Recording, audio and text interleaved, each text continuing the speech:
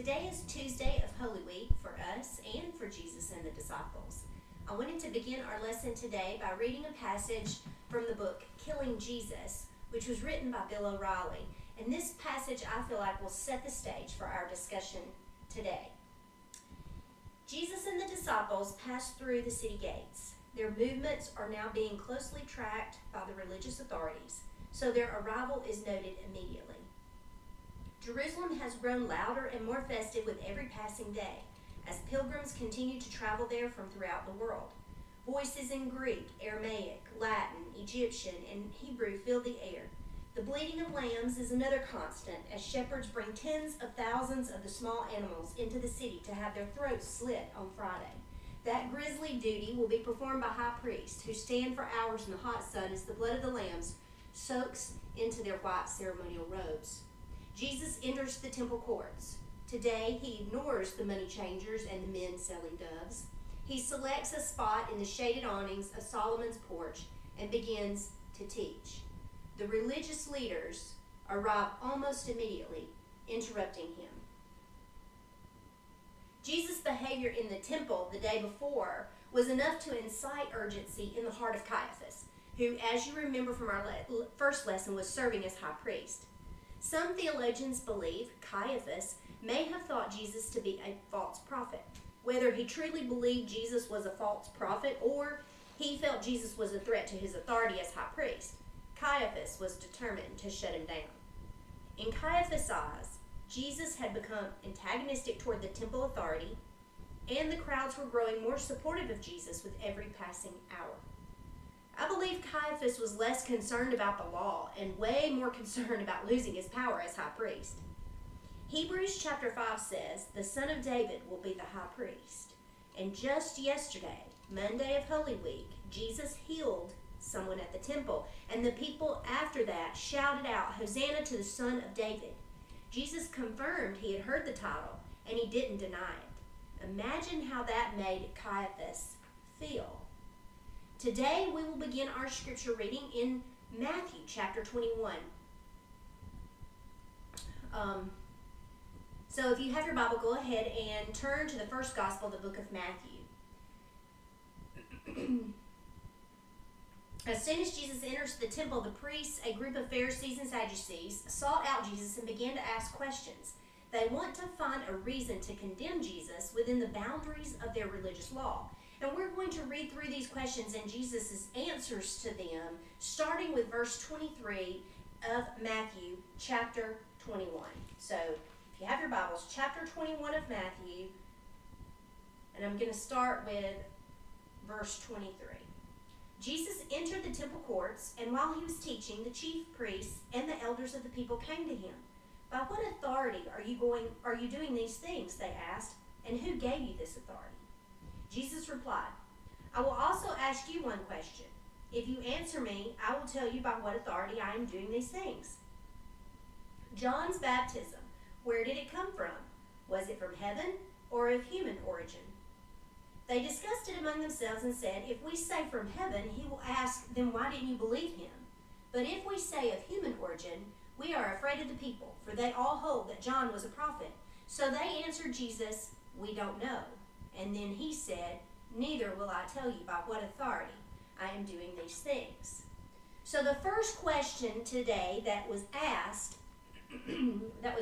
by the religious authority, the first question they ask is, by whose authority do you do these things?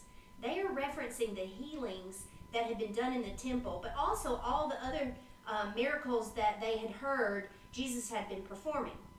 While we don't know their hearts, we can only speculate on their motives.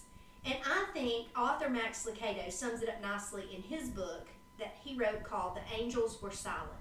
He says this, the created are asking the Creator about his credentials. They want to know about his ordination. Did he come out of the right seminary? Is he a member of the right denomination? Does he have the proper credentials to do the things he's doing and teach what he's teaching? You see, in their legalistic minds, a rabbi was given authority to teach only after serving under the elders within the temple. And they knew Jesus had not done this. Yet, Jesus' miracles have been too obvious and too numerous for them to call him a fraud. He teaches and speaks with authority, and his knowledge of the scriptures is vast. You see, they are hoping Jesus will admit that his authority comes from God so that they can accuse him of blasphemy. Jesus, however, understands their motive. Instead of an answer, he offers them a question in return. He asks them about John's baptism. Is it from heaven or from man? Well, think about it. John the Baptist had clearly testified that Jesus was the Messiah. If John was a prophet whose words were true, the priests should believe his claims about Jesus. John was popular with the people and had been murdered at the hands of Herod. If the Pharisees questioned John's authority, it would be the same as if they attacked the character of a national hero. They could not deny his legitimacy or his authority as a prophet without causing a huge uprising, which would defeat their purpose. They also cannot confirm that John spoke the truth, because then they would be admitting Jesus is the Messiah, an impossible dilemma. So they offer no answer, and neither does Jesus. And we move to the next question and answer. Let's continue reading in Matthew chapter 22 on verse 15. So flip over to Matthew 22, and let's look at verse 15. It says, "Then the Pharisees went out and laid plans to trap him in his words. They sent their disciples to him along with the Herodians. 'Teacher,' they said, 'we know that you are a man of integrity and that you teach the way of God in accordance with the truth. You aren't swayed by others because you pay no attention to who they are. Tell us then, what is your opinion? Is it right to pay the imperial tax to Caesar or not?' But Jesus, knowing their evil intent, said, 'You hypocrites! Why are you trying to trap me? Show me the coin used for paying the tax.' They brought him a denarius, and he asked them, 'Whose image is this, and whose inscription?' 'Caesar's,' they replied. And then he said to them, 'So give back to Caesar what is Caesar's, and to God what is God's.' When they heard this, they were amazed, and they left him and went away." So here there's reference to a poll tax, an annual fee of 1 denarius per person. The poll tax was the most hated tax of all because it was a tax on the person. It suggested Rome owned them, while the Jews believed their nation belonged to God. In this situation, if Jesus answers no, he could be charged with treason against Rome. If he answers yes, he could lose the support of the people. Either way, the priests believe they have him caught. Yet once again, Jesus turns their trick back on them. Jesus acknowledges Caesar's right to assess and collect taxes, and he makes it the duty of Christians to pay them. But he does not suggest that Caesar has ultimate authority. Give our bodies and our souls to God. Give the earthly possessions we have to Caesar, he says. Score 1 for Jesus in this folly. Enter the Sadducees. Now remember, the Sadducees are the ruling political party of the Jewish priesthood. They were the group who strongly opposed teachings on anything supernatural, which I find kind of funny because, what is God if not supernatural? Anyway, let's read their question in Matthew chapter 22, verses 23 through 33, which reads more like a riddle. And let's see how Jesus responds to this. All right, so Matthew chapter 22, we're picking up with verse 23. "That same day, the Sadducees, who say there is no resurrection, came to him with a question. 'Teacher,' they said, 'Moses told us that if a man dies without having children, his brother must marry the widow and raise up offspring for him. Now there were 7 brothers among us. The first one married and died, and since he had no children, he left his wife to his brother. The same thing happened to the second and third brother, right on down to the 7th. Finally the woman died. Now then, at the resurrection, whose wife will she be of the 7, since all of them were married to her?' Jesus replied, 'You are in error because you do not know the scriptures or the power of God. At the resurrection, people will neither marry nor be given in marriage. They will be like the angels in heaven. But about the resurrection of the dead, have you not read what God said to you? I am the God of Abraham, the God of Isaac, and the God of Jacob. He is not the God of the dead, but of the living.' When the crowds heard this, they were astonished at his teachings." Okay, this story given by the Sadducees is referencing the law of marriage found in Deuteronomy chapter 25, verses 5 through 10. Again, referencing the scripture in Deuteronomy, Old Covenant law, and it was a law that was established that protected family lineage. Jesus, of course, knows this law, and he confronts them about their lack of belief in the resurrection. And he tells them just straight out that they're wrong, that at the resurrection, people will not marry or be concerned with marriage. They'll be like the angels. He goes even further, though, by referencing a verse from Exodus 3:6, where he says, I am the God of Abraham, of Isaac, and of Jacob, the God of the living. Making the point that despite the fact that Abraham and Isaac and Jacob are clearly dead, they live eternally with God. So their covenant relationship with him doesn't die when their bodies die. It continues on after resurrection, just as their relationship with God on earth is continual. He is and always is the I am in Mark 12:27. Jesus says this, he is not the God of the dead, but of the living. You are badly mistaken, Jesus is telling the Sadducees.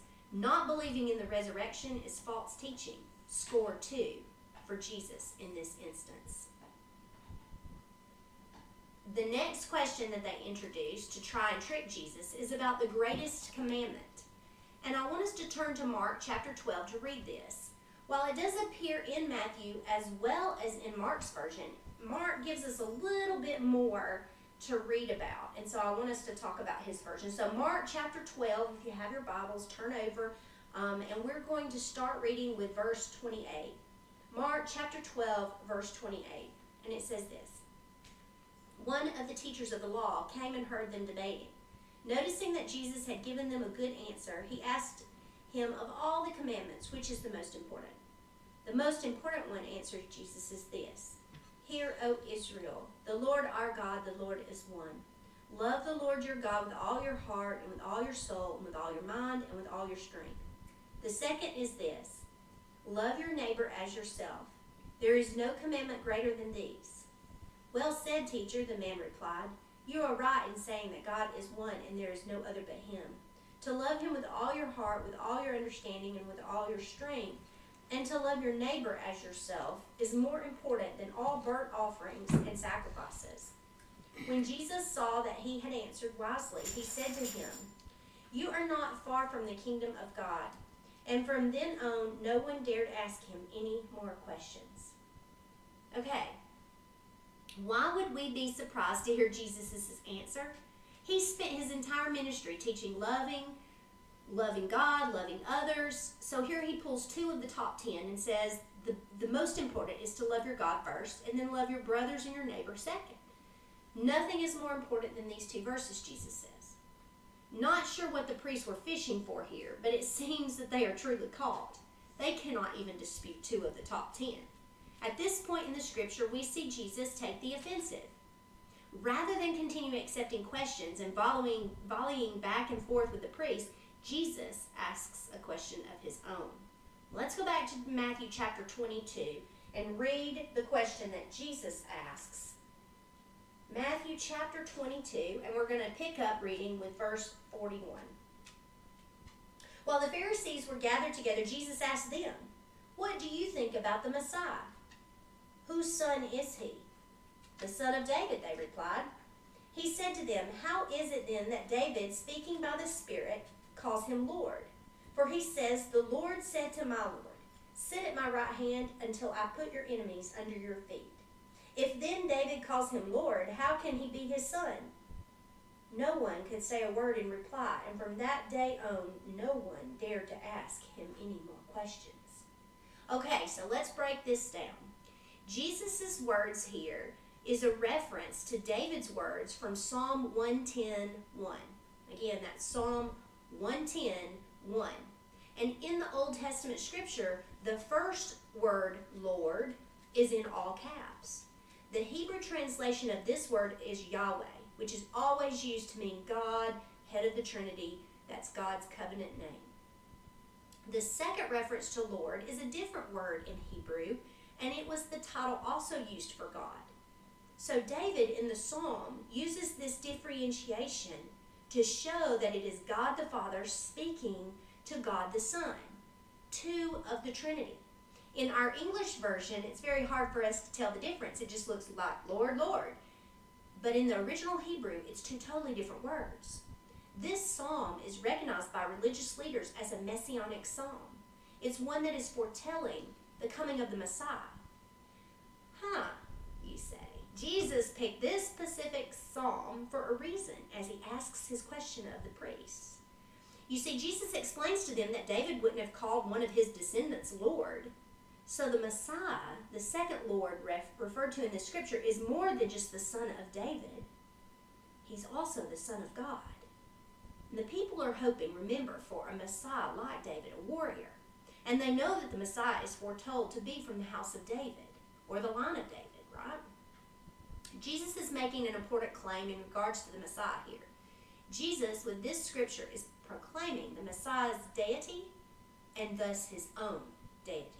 Remember back to the beginning of tonight's class and the first question that the Pharisees asked Jesus, by whose authority do you do these things?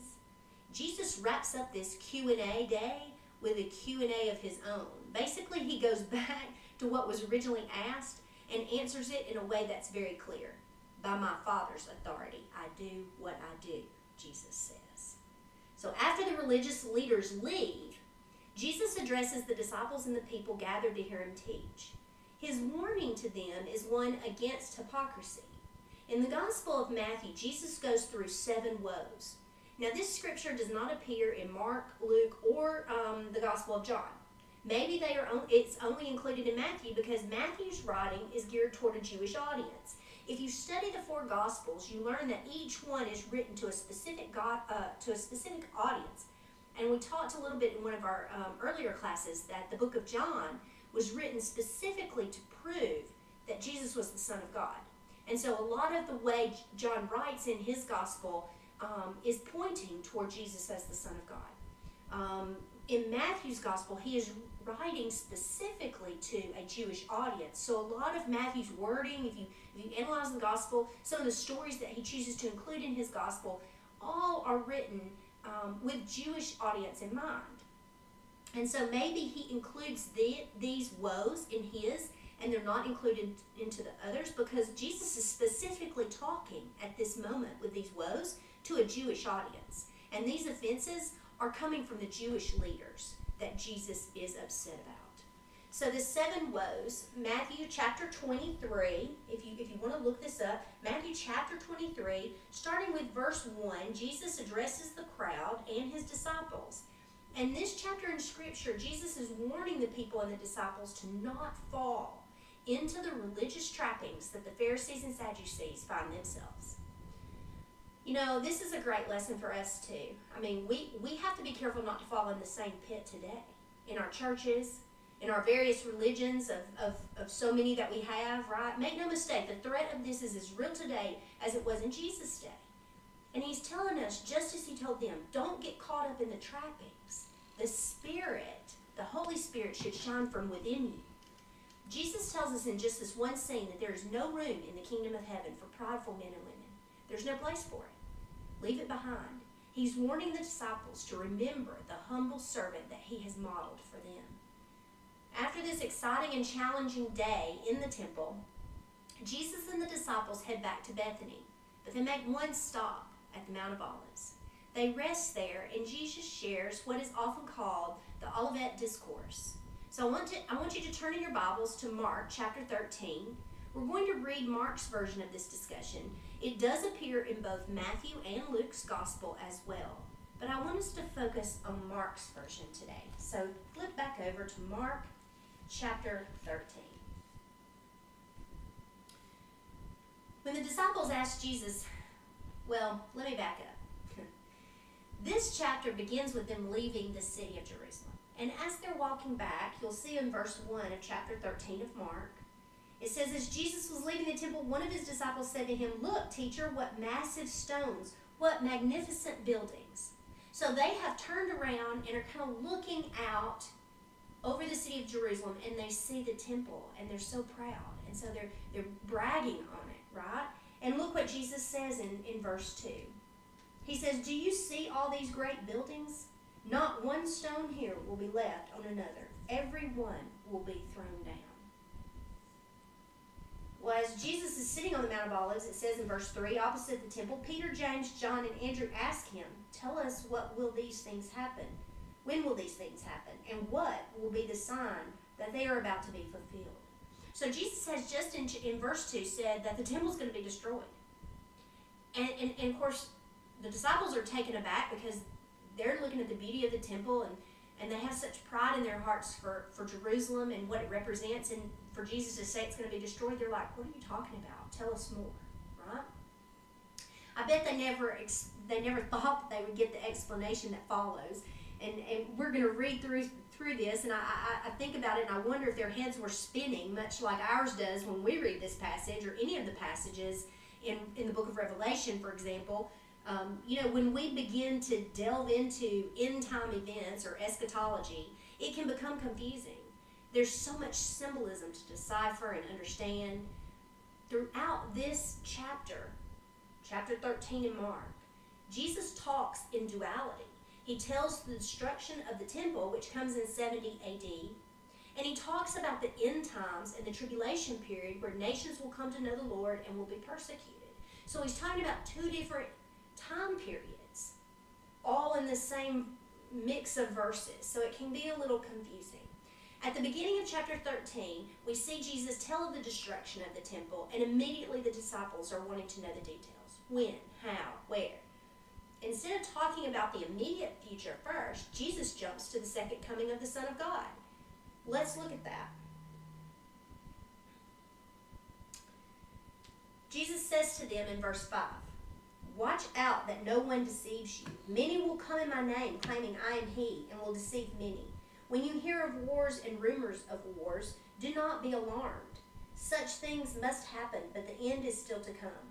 Nation will rise against nation, and kingdom against kingdom. There will be earthquakes in various places and famines. These are the beginning of birth pains. All right, so Jesus talks of false prophets, of wars, of famines, all the things that we know are foretold in Revelation for the end of the world. Mark 13:8 calls this birth pains. And I think this is just a great analogy because as a mother, I know birth starts slow, but the pain then escalates, right? Until it's this massive portion just before the beauty of new life comes into the world. So too will be the second coming.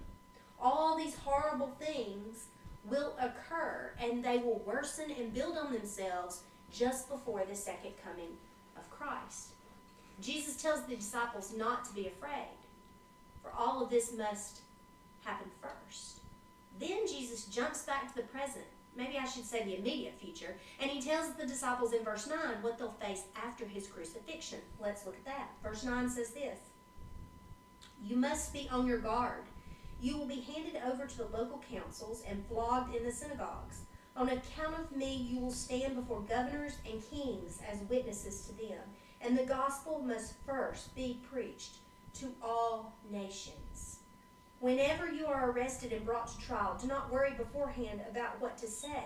Just say whatever is given you at the time, for it is not you speaking, but the Holy Spirit. And this is so powerful in verse 11 when he tells them the Holy Spirit will be upon them and they will know what the right thing to say at the right time. We know, right, that this occurs in the book of Acts. We have the privilege of knowing what will happen. But the disciples, at this moment, the disciples are listening to Jesus tell them, and they must trust him. They don't have a vision of the future other than what Jesus is sharing right now in this moment.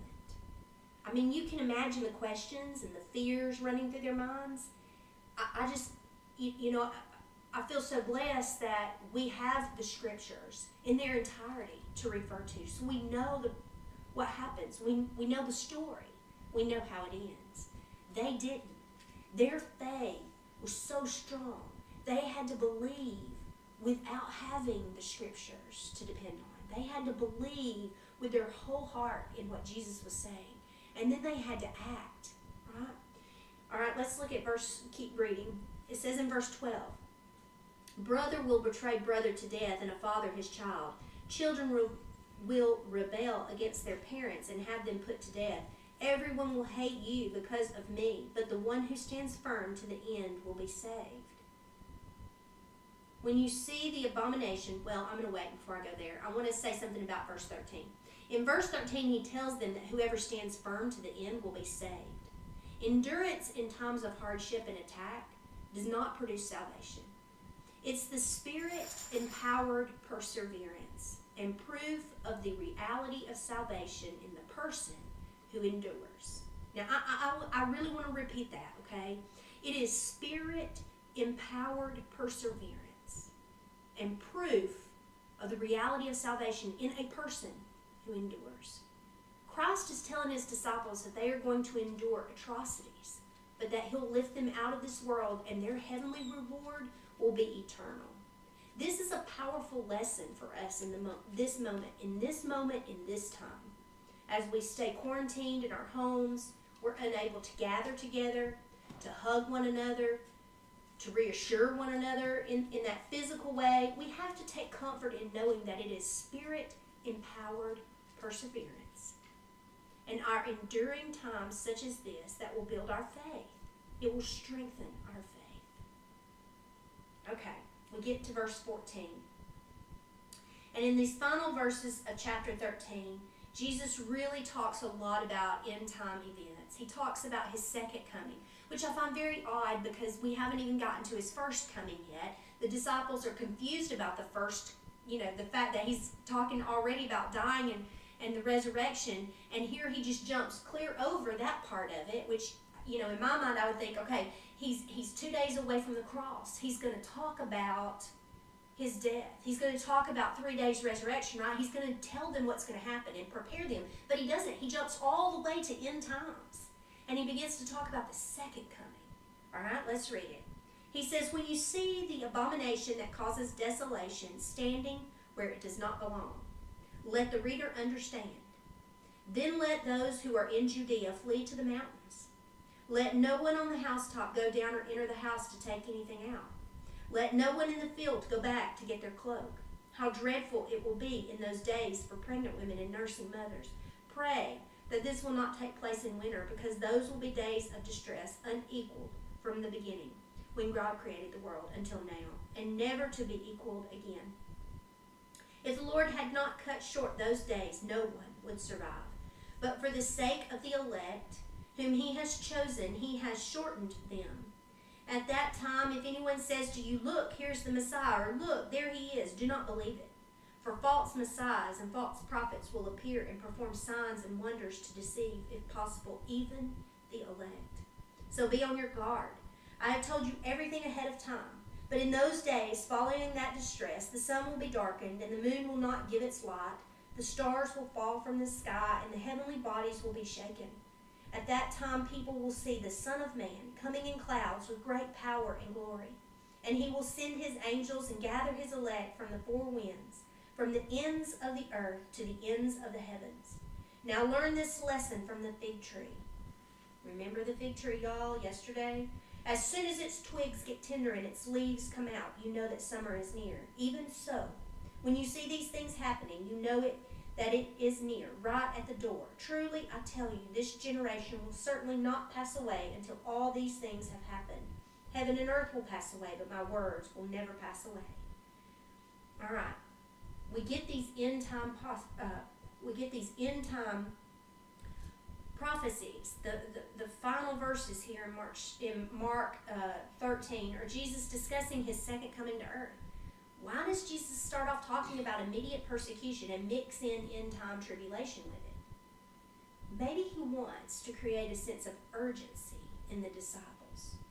For their work, once he's gone, will be hard, but vastly important for the salvation of the world. Every soul that they save as they preach the gospel is a soul that doesn't die. And their message will carry on for generation after generation until it gets to our generation.